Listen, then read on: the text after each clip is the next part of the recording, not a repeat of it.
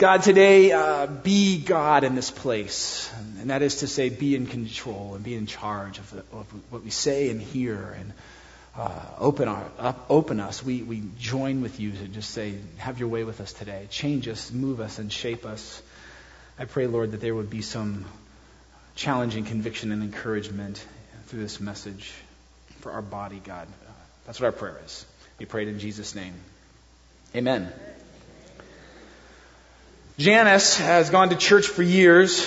She's a staple on the women's ministry planning team, but people know her as a complainer, a victim, someone who always has reason to gripe or grumble about something in her life. Her friends find that she is self-centered and self-absorbed. She's a terrible listener, and conversations with Janice always tend toward gossip, couched in spirituality, of course. Eric is a fun guy, well-liked, seems to be successful at work, and is currently being considered for the elder board. But the truth is this, Eric doesn't have any real friends. He and his wife have been struggling for the past 2 years since the birth of their last child, but Eric's convinced himself that there's no one to talk to. He goes to a men's Bible study where they discuss the scriptures and share every week, but there are some things Eric considers private, personal. In fact, Eric can't remember the last time he confessed a serious sin to another person. Kim is a community group leader, a mentor for some of the youth at church. She's involved in the homeless ministry downtown and even sings on the worship team about once a month. People call her confident, well-liked, and her bubbly personality lets everyone see that she really loves God. But what people don't see is the insecurity and longing for approval that truly drives Kim and constantly consumes her thoughts. Critique, conflict, criticism of any kind will send her into a tailspin, so she works overtime to ensure that everyone will like her. And finally, there's Scott. Scott's steady, even. His emotions are always contained.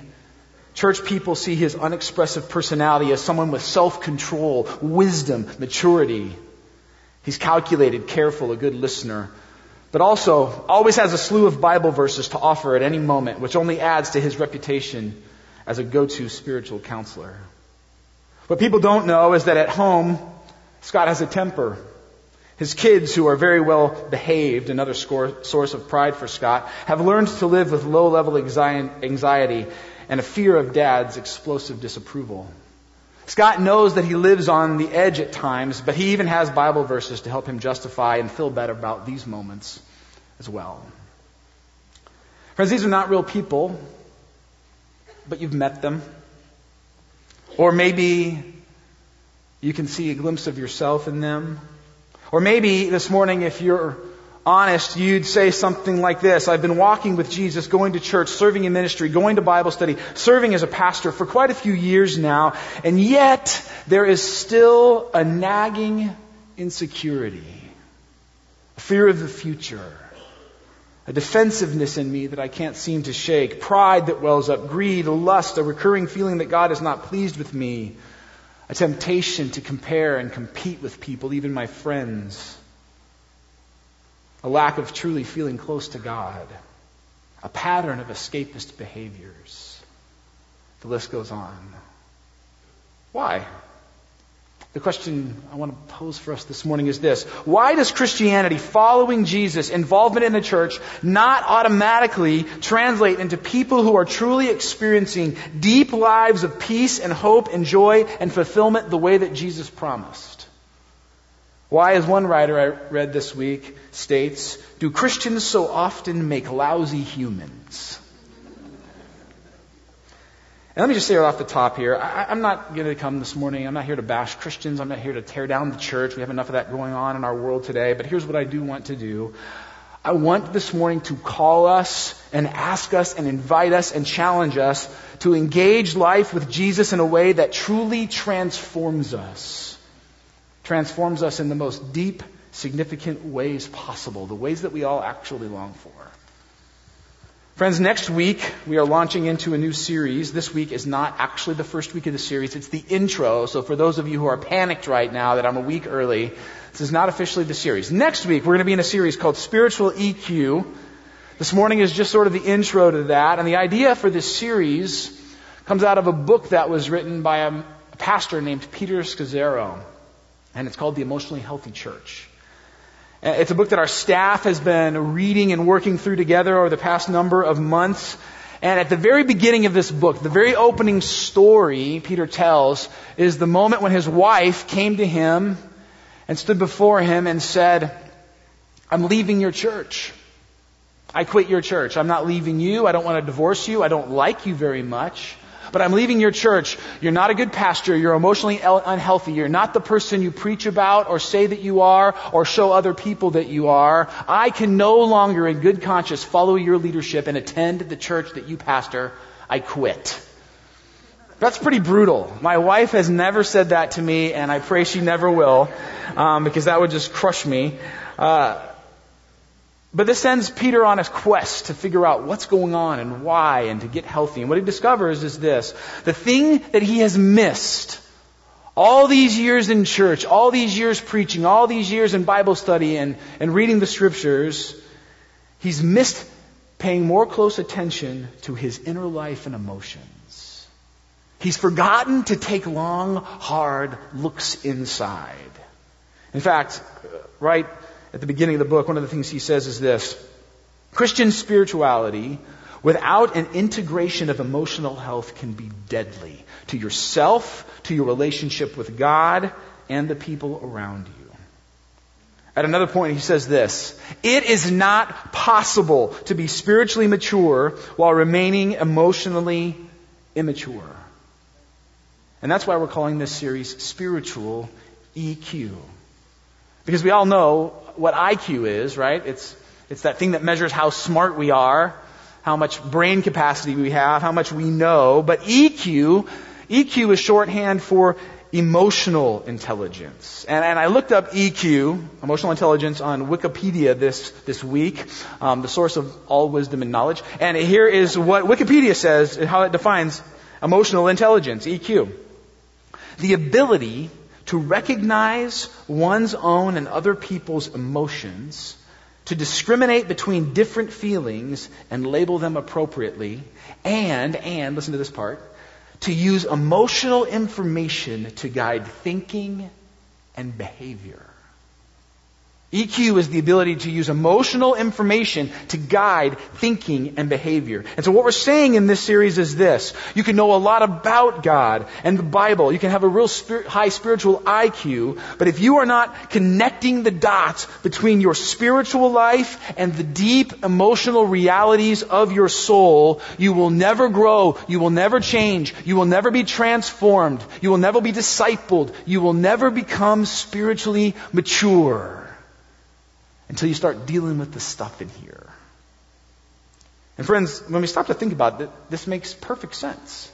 It's amazing how so many of us have missed this, because it's all throughout the Bible and all over the teaching and ministry of Jesus. This is one of my favorite pair of verses in the Scriptures, Galatians chapter 5. This is Paul talking to the young church in Galatia, and he's instructing them on what it means to truly live the Christian life and experience God in a deep way. And he says, here's how you can know and see and tell that you are really getting it right, that you have invited God into your life in a significant way. He says this: the fruit of the Spirit.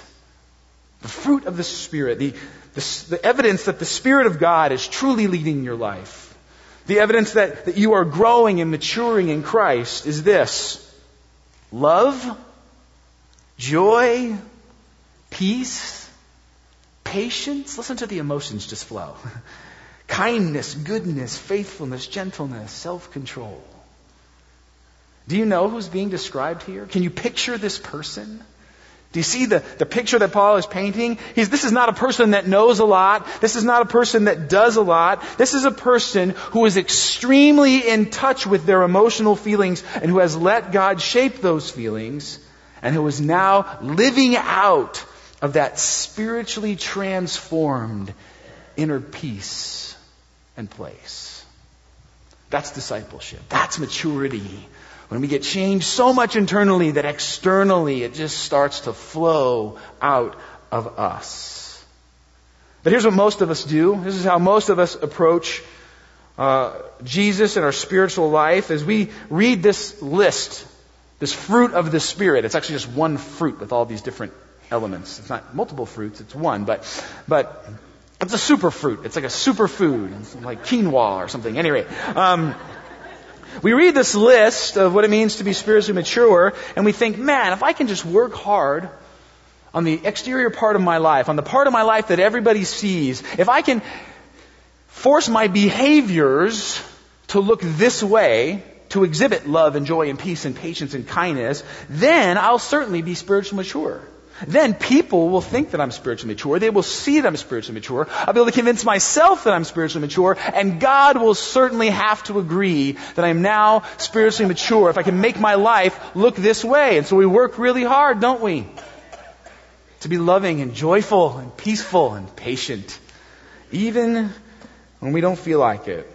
But friends, here's the fundamental problem. Here is the absolute core of the issue. This is not how Jesus says transformation happens.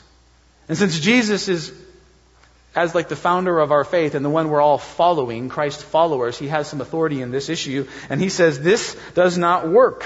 He says if you choose this path, if you take this approach, you will be woefully disappointed. At some point, this method will betray you. And furthermore, people will see through all of your exterior efforts. And at some point, it's just a matter of time. They are going to discover who you really are. The facade, all the work, it will come crumbling down because what you are on the inside will, fact of life, law of nature, eventually show up on the outside. There's no way to fake it. Not long term. This is what Jesus says in Luke chapter 6. No good tree bears bad fruit, nor does a bad tree bear good fruit. Each tree is recognized by its own fruit. People do not pick figs from thorn bushes or grapes from briars. A good man or woman brings good things out of the good stored up in their heart. An evil man or woman brings evil things out of the evil stored up in their heart.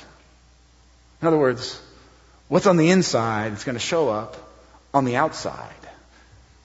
Nate said something this weekend to the men that I really liked. He defined this idea of the heart in the Bible. And we've talked about this before, but I like the words that he used. He says, the heart in the Bible is a way of talking about the whole self, the whole of a person's internal life. Everything that you are deep down. Your heart is not in the Bible just like this fleshy organ that beats or just your feelings. It's all the internal stuff of you. It's the real you. The heart, Nate said, is like the central nervous system of the soul. I love that. And just like a tree that is internally a fig tree will outwardly produce figs, the human life will ultimately kick out and produce what is happening inside. Friends, this is why Jesus has no interest at all in simply changing your exterior behaviors. Not interested in that. Not concerned with that. He wants more. He wants the insides of you. And this is where we get to feelings and emotions and emotional health. Things that traditionally, historically in the church have been sort of poo-pooed, even pushed aside, discredited. You cannot trust your feelings. They're so fickle. Ignore them. Fight them. Trust the Word of God. Right? Facts are our friends.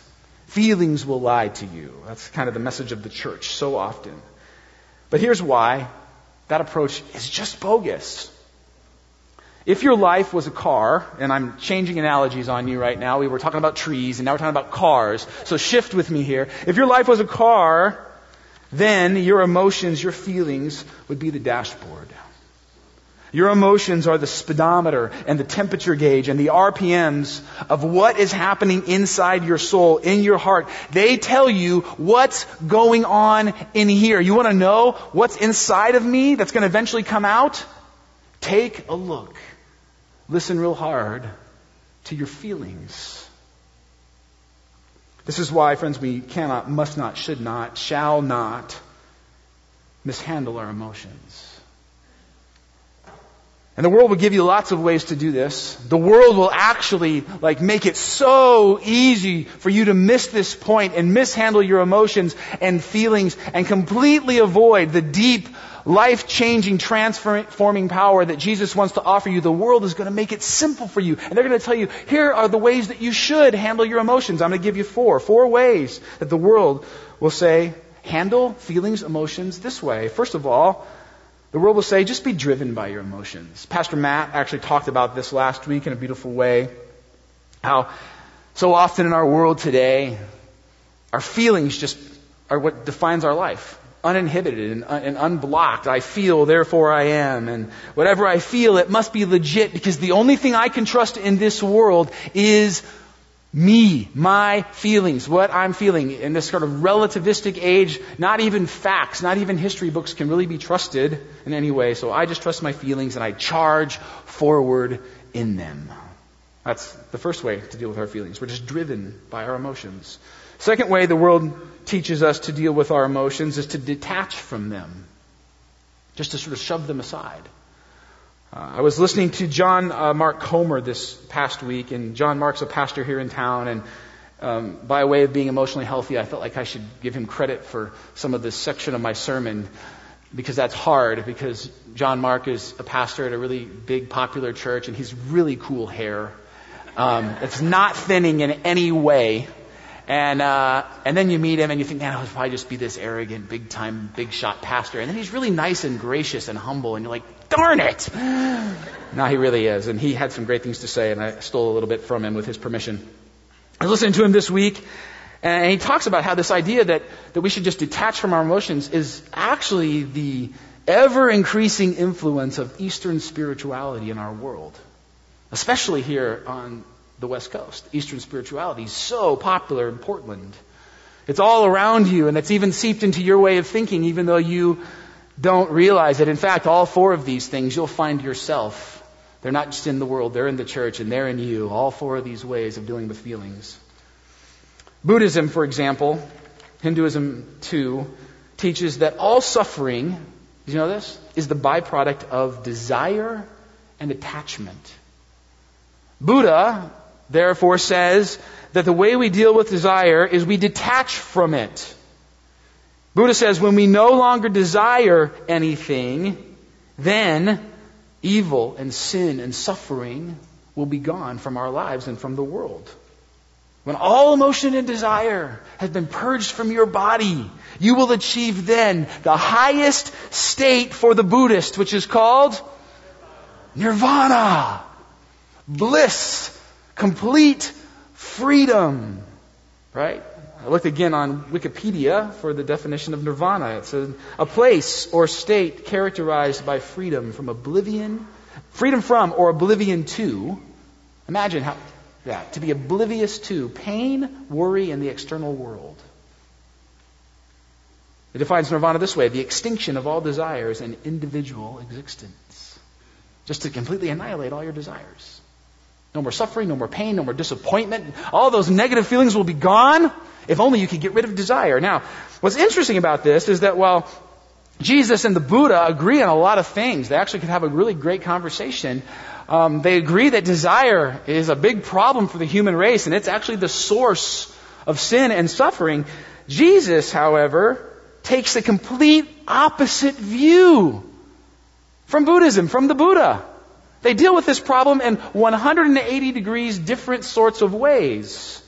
Jesus says, the problem isn't that you desire too much and that you need to rid yourself of desire or feelings or emotions. No, Jesus says, the problem is that we as humans desire too little.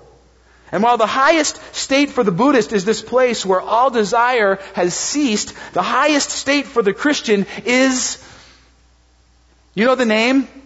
Heaven. This place, this state where we no longer will settle for the cheap imitation, sin-filled, broken desires of humanity in this fallen world, but now will fully long for and embrace all that God created us to embrace. You see, Jesus says, we don't desire enough. That's our problem. Completely different approach. And friends, here's the point, back to the point. There are streams of thought in this world that will tell you, detach from your emotions, ignore your feelings. You can't trust them. They will only lead to pain. Some of you, this sounds really great because you're that kind of person anyway, and you're a thinker, and feelings are weird and hard, and they didn't get expressed in your home, and you'd prefer just to set them aside and not deal with them and go through life like this and not have to talk to your wife. And she always wants to tell me how I feel, and I wish I could not do that. And it's not funny, is it? Okay, sorry. Some of you, like, your personality lends towards that, and so you're just ready to become a Christian Buddhist, just like that. You didn't even know it. That's the second way that the world tells us that we can and should deal with our feelings and emotions. The third way is for us to dodge them. I'm going for all D words today, if you didn't catch that. This approach actually reflects a secular naturalist worldview. It says this life is all there is, and because of that, there really is no ultimate meaning or purpose to sin and pain and suffering. And so, the answer to it is just simply to avoid it, to dodge it, to get as far away from any of the negative feelings that you might encounter. In other words, when you feel pain, when you feel depressed, when you feel anxiety, when you are faced with insecurity or fear or any other feeling that you do not like, do whatever you need to do to escape. To just get rid of that feeling and get into a place where you feel good. The classic examples of this are, of course, drugs and alcohol. But friends, there's a lot of other options out there. Shopping, food, work, television, church, romance and relationships. Maybe it's for you, it's social media or video games or recreation or movies or binge watching your new favorite show on Netflix. And every day you look forward to later that night when all your problems can simply fade away as you dive into that next episode of House of Cards with Kevin Spacey. 9 o'clock, just get here. The kids will be in bed and all will be better. You know who you are. Friends, the 21st century modern world we live in will give you innumerable ways to dodge your emotions. And the final way that the world teaches us to deal with our feelings is probably the one that hits closest to home for American Christians. And that's deceive them. Just deceive your feelings. Here's how this often plays out in the Christian world. You feel down or insecure or fearful or sad or angry. And because these emotions are not allowed in the Bible, you just replace them. Because certainly as a Christian, I'm not supposed to feel this way. The Bible says I shouldn't. And so I just won't. I'll just replace them with a more biblically acceptable emotion. I'll say a quick prayer. I'll quote an uplifting Bible verse. Rejoice in the Lord always. Again I say, rejoice, but you're depressed. Yeah, but rejoice always. I'm happy. Or you read your devotional, or you put on a worship song so that you can get over it and move past it and push that negative emotion out of your mind. Friends, you've seen people like this. Maybe you're one of these folks. These people that have to have Christian music playing all the time. In their house, in their office, in their car. It's like if Christian music isn't playing in the background of their life, they'll just start to cry. I don't know. We've just become dependent on this sort of sense that we can cover our pain and hurt and sadness with this cheerful spirituality. We call it Jesus. You know, one of the places that we see this happening in the Bible for the first time is actually with a guy by the name of Saul. Saul was the first king of Israel. He was anointed by God to lead his people, and then he walked away from God, and he stopped relying on the Lord. And in that process, he developed this growing insecurity and fear and anxiousness. And he started to feel paranoid and depressed. And so Saul got some spiritual advice that he should have this young man, this very talented musician named David, come and play the harp or the lyre for him. And he was told this would make him feel better. In essence, the advice that Saul got was this: Just throw on your favorite worship disc and let the inspirational music take your troubles away. Hillsong United 2015. Let's do it, We do this sometimes. Do you ever do this? I have done this. I have been King Saul. And here's the thing. When David plays the harp, when he plays for King Saul, what happens? He feels better. He does for a little while until he tries to kill David with a spear. Because long term it doesn't work. The first public attempt at the assassination of a worship pastor in the history of the world. Set a bad precedent for the future. Anyway. Friends, here's the tragic part of this story. Don't miss what a tragic figure Saul is. Because here's the truth about him. He was a man who had some real serious heart issues. This is a guy who had some deeply dysfunctional emotional pain going on. And instead of dealing with his stuff, instead of inviting God into the deepest parts of his life so that he could be healed and changed and redeemed and restored and step into becoming the person and having the life that God so longed for him to have, instead, he just put on a worship tune and tried to find his happy place. And he died depressed and lonely and miserable. And far from God. Peter Scazzaro calls this using God to run from God. And it's when we use spiritual disciplines to cover up our feelings and thus avoid dealing with the very things that God wants to work out in our lives. How deceptive is that? That you could actually use the Bible to hide from God, or worship music, or even prayer to hide from the one you're praying to. Happens all the time. Friends, Jesus takes none of these approaches. He's not driven by his emotions. He's not detached from them. He doesn't dodge his feelings. He doesn't try to deceive himself into feeling better than he actually does. Not what he does. And our problem is that we just don't see Jesus as a feeling person. We don't see him as this deeply, emotional man. But he was. This is a quote from a guy by the name of G. Walter Hansen. He wrote an article called The Emotions of Jesus. Here's what he says. The gospel writers paint their portraits of Jesus using a kaleidoscope of brilliant emotional colors. Jesus felt compassion. He was angry, indignant, and consumed with zeal. He was troubled, greatly distressed, very sorrowful, depressed, deeply moved and grieved. He sighed, he wept and sobbed, he groaned, he was in agony, he was surprised and amazed, he rejoiced very gladly and was full of joy. He greatly desired and he loved. Jesus was very tuned in to his spiritual EQ. Jesus is someone who teaches us how to use emotional information to guide our thinking and behavior. And so this morning I want to close by talking to you about one moment. One of the many moments where we see this in Jesus. And it's a significant moment, and it's extremely profound. It happens in Mark chapter 14. The scene is the Garden of Gethsemane. We are days before Jesus will go to the cross, before he will bear the sin of the world, where he will suffer unconscionable torture and then death for you and me. And in the garden, as he prepares for this moment, as he looks ahead, knowing what's ahead, because he's fully God and he sees the future. It's not just maybe this will happen. He knows this will happen. The pain and distress and trouble and grief and maybe even panic are just all over him. Listen to what he says. Listen to these words. Listen to how emotionally in touch our Lord is with himself.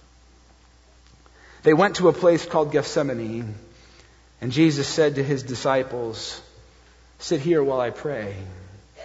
He took Peter, James, and John along with him, and he began to be deeply distressed and troubled.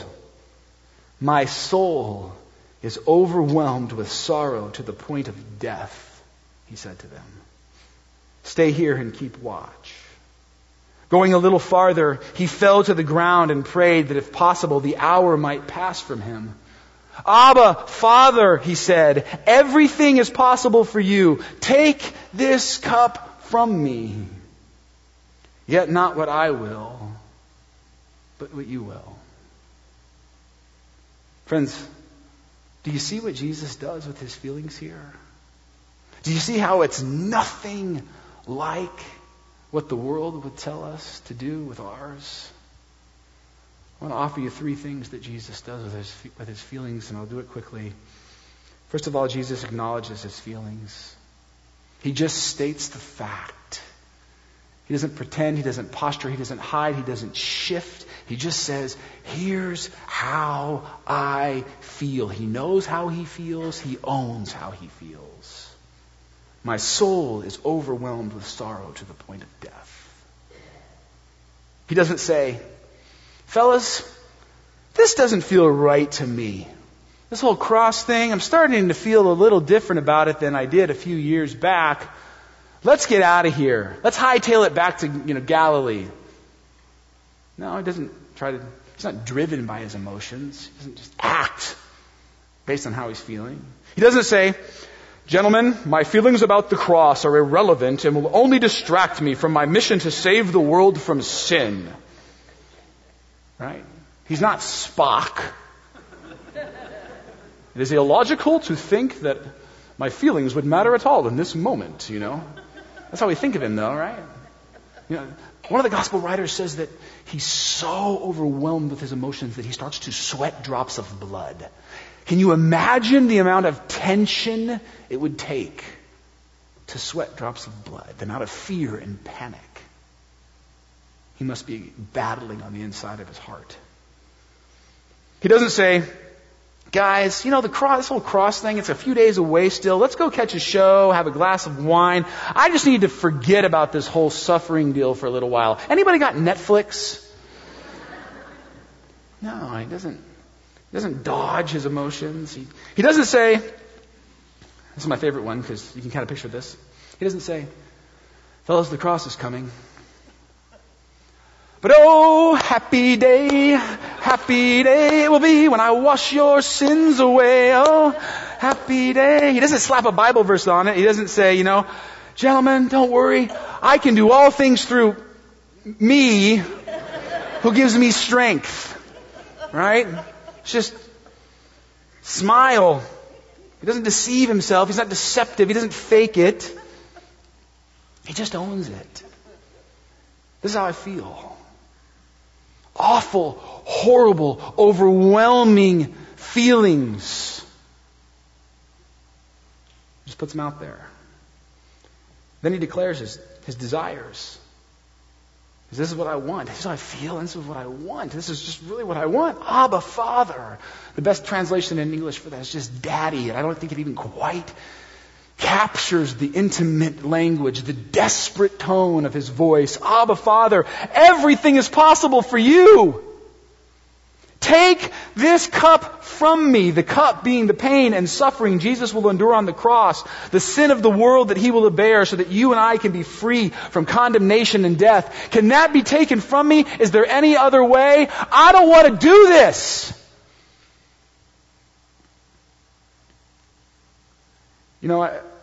One thing I thought about this week.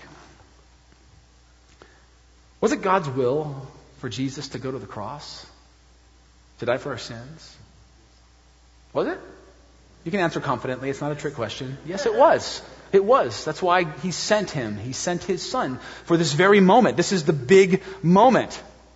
Without this moment, we're not all here right now. And Jesus says here, God, your will, what you want, I don't want it. You ever think about that?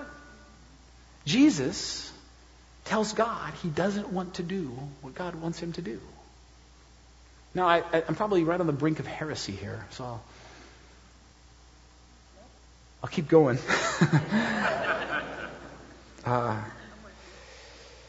think what Jesus says here is, it's okay to be honest with God and to tell him how you feel and what you want to do, even when it's not what he wants you to do. Actually, it's in that place that he can change you and transform you. You see, Jesus was the most fully human person ever. He was certainly 100% God, but he's 100% human. And he shows us what it means to be human. To be human is to say, God, I don't want what you want. And then finally, he surrenders his will. Yet not what I will, but what you will. And this isn't Jesus saying, God, here's what I feel and here's what I want, but I'm going to follow the rules. It's not what he's saying. I'm just going to muscle down and suck it up. Am I allowed to say that in church? I did. And just go for it because I have to. It's not that. What he's actually saying, Lord, is not my will, but your will. Your Spirit alive and involved with me. Change me, transform me, shape my will into your will. That I will begin to feel what you need me to feel and want what you get me to want. And I have to be honest, I don't right now, but I'm going to yield all of that to you. I'm giving you time and space and a vulnerable place so that you can work on it. How often have you done that with God? Do you ever stand before God and say, Lord, here's how I feel. I feel insecure. I feel jealous. I feel lustful, Lord. And out of those things, here's what I want to do. I want to gossip. I want to slander. I want to quit. I want to be passive aggressive. I want to download stuff on my computer. I want to fill in the blank. Here's how I feel, Lord, and here's what I want to do. And God says, now we're talking. And you said, Lord, nah, but not my will, your will. Change that in me. Transform that in me. This is exactly what David does too. Jesus and David on the same page. Just offering God that deep emotional part so that God can do what only God can do. Because here's the truth, friends. The Spirit of God is alive in you. It's not just an exterior rule. You're asking the Spirit to do what the Spirit wants to do. Pastor Matt talked about this, I think, over a year ago. How there's our strongest desires, and then there's our deepest desires. There's these things that we want more than ever in a moment to do, and yet there's these deeper things. My strongest desire is to lash out at my wife, or yell at my kids, or be a jerk on the freeway. But my deepest desire is to be the loving father that my kids need, and the kind and compassionate, understanding husband, and the kind of driver that doesn't bring shame to the name of Jesus like I most often am. There's this yearning to go from strongest to deepest. Lord, well up in me that which is in there already by the power of your Spirit. Friends, this morning we're going to close this service. And I've asked Pastor Jerry to sing this song with the worship team called No Longer Slaves. And there's a line in this song. It goes like this. I'm no longer a slave to fear. I am a child of God.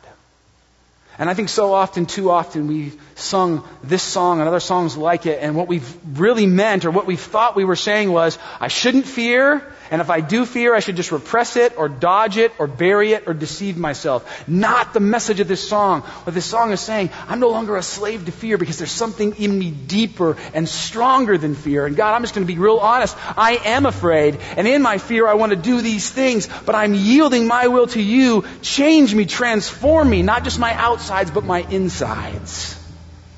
And maybe for you this morning, it's not fear. Maybe for you today, it is insecurity. It is jealousy. It is pain. It is grief. It is sorrow. It's lust. It's envy.